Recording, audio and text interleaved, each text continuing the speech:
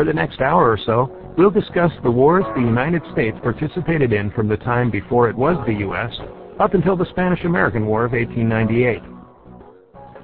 Most of us have heard of the various battles and conflicts which populate our early history as a country, but few remember the details: why we fought, who we fought, where we fought, how it ended, and most important, what the legacy and lesson of the war were.